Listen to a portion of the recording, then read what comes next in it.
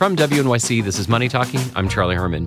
In the spring, the Trump administration released a one-page proposal to reform the tax code, and they made some big promises. The president is going to seize this opportunity by leading the most significant tax reform legislation since 1986 and one of the biggest tax cuts in the American history.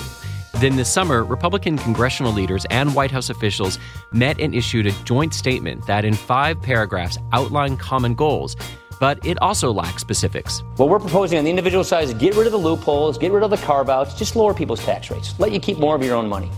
While Congress won't be back in session until the day after Labor Day, negotiations have been going on during the summer break, and Republicans hope to have a bill ready to vote on by the end of the year. Some of the proposals that we're hearing about could directly affect the taxes that you pay if you live in New York and New Jersey. Joining me by Skype to discuss what could be in the tax reform bill is Ben White with Politico. Good morning, Ben. Good to be with you. There are 6 people who are really involved in negotiating this tax reform bill, and Politico reported that significant strides were being made on changing the tax code. So what are the proposals now? Well, they're looking for revenue to fund a big cut in the corporate tax rate, and they think they've settled on a few. One of them is capping the mortgage interest deduction. Another would be eliminating the state and local tax deduction that people take off their federal taxes. They're also talking about taxing 401ks. So they're basically looking for $1 trillion or more of revenue over 10 years, because if you'll remember, they first proposed a border adjustment tax. That's gone. And so now they're looking at all these popular tax deduction provisions to fund their tax cuts for corporations. If they're going to pay for the tax cuts by cutting into the taxes that so many Americans and a lot of middle-class Americans really depend on, I mean, that just seems like it'd be really difficult to get that through. So many people have come to rely on it, and the promise of lower taxes, that's hard to really grasp unless you really see how it affects you. It's going to be a tough political case for them to make. And it's not just the average citizen who might look at this and say, wait a minute, I don't want to pay more in taxes so companies can pay less. But there are also giant lobbying groups that protect the real estate industry for the mortgage deduction. You've got all of the financial services industry that doesn't want to see a change to the taxation of 401ks. And the administration will have to make the argument that we need to be more globally competitive on the corporate tax rate. So more businesses start here, more businesses stay here. That creates higher incomes, more jobs. That's an abstract case to make, whereas I'm losing some of my mortgage interest deduction. That's a very real, concrete case.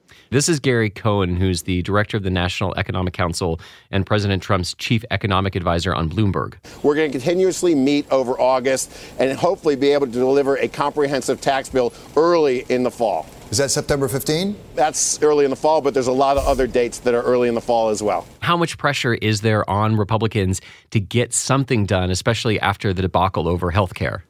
This Republican Congress has not achieved much of anything.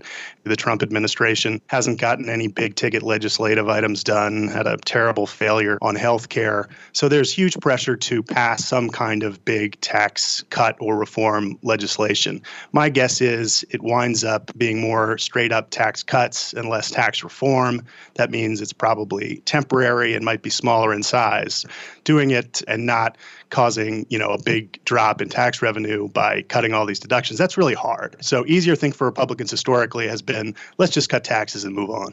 There are a lot of reports out there that President Trump and Majority Leader Mitch McConnell are not getting along at all. I mean, how might that affect whether or not they can get any tax reform through Congress? Yeah, I think not getting along at all is kind of an understatement. I mean, I'm trying to be nice. We had the reporting this week of in the New York Times of this expletive-laden phone call between Trump and McConnell. Trump repeatedly on Twitter calls out McConnell for failing to get health care reform done. It's not helpful. It's not just on tax reform, but also on the debt limit, funding the government. Donald Trump needs Mitch McConnell, needs Republicans in Congress. Alienating them is not a good idea. On tax reform, their interests are aligned, though, so it may not derail that, but it's certainly not helpful. Earlier this week, when Politico published what could be in the tax reform bill, Wall Street really liked what they saw, and the markets went up. Do you think that could be enough pressure to get the tax reform bill passed? It may be. And when I say that interest groups will oppose it, that's true. They'll oppose specific provisions. But more broadly, corporate America really wants a tax cut. Wall Street obviously is banking on big tax cuts for corporations. So the broad idea of lower tax rates will have a lot of support, both from corporate America and from Wall Street. And you'll see the stock market probably sell off if it looks like tax reform is in trouble.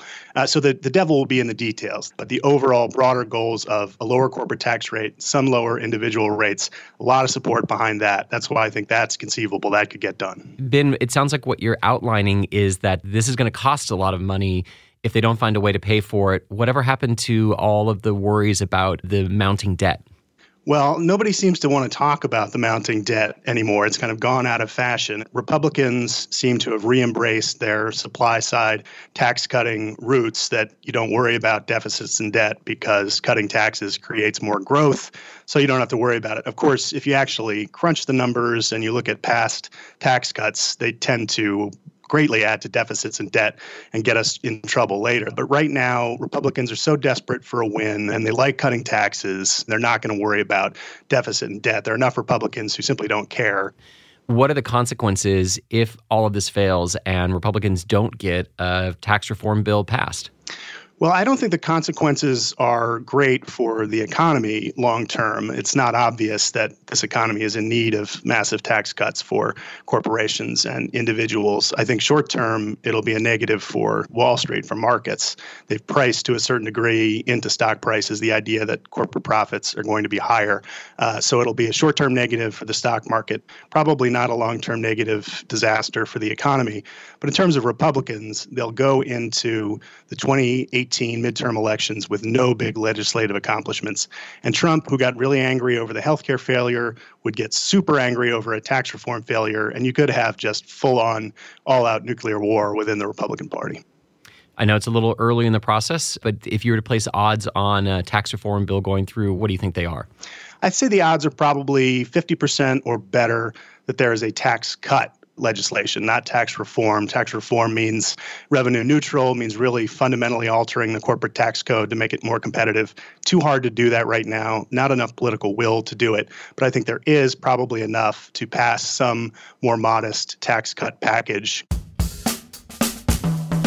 Ben White is Politico's chief economic correspondent. Ben, thank you so much. Thank you.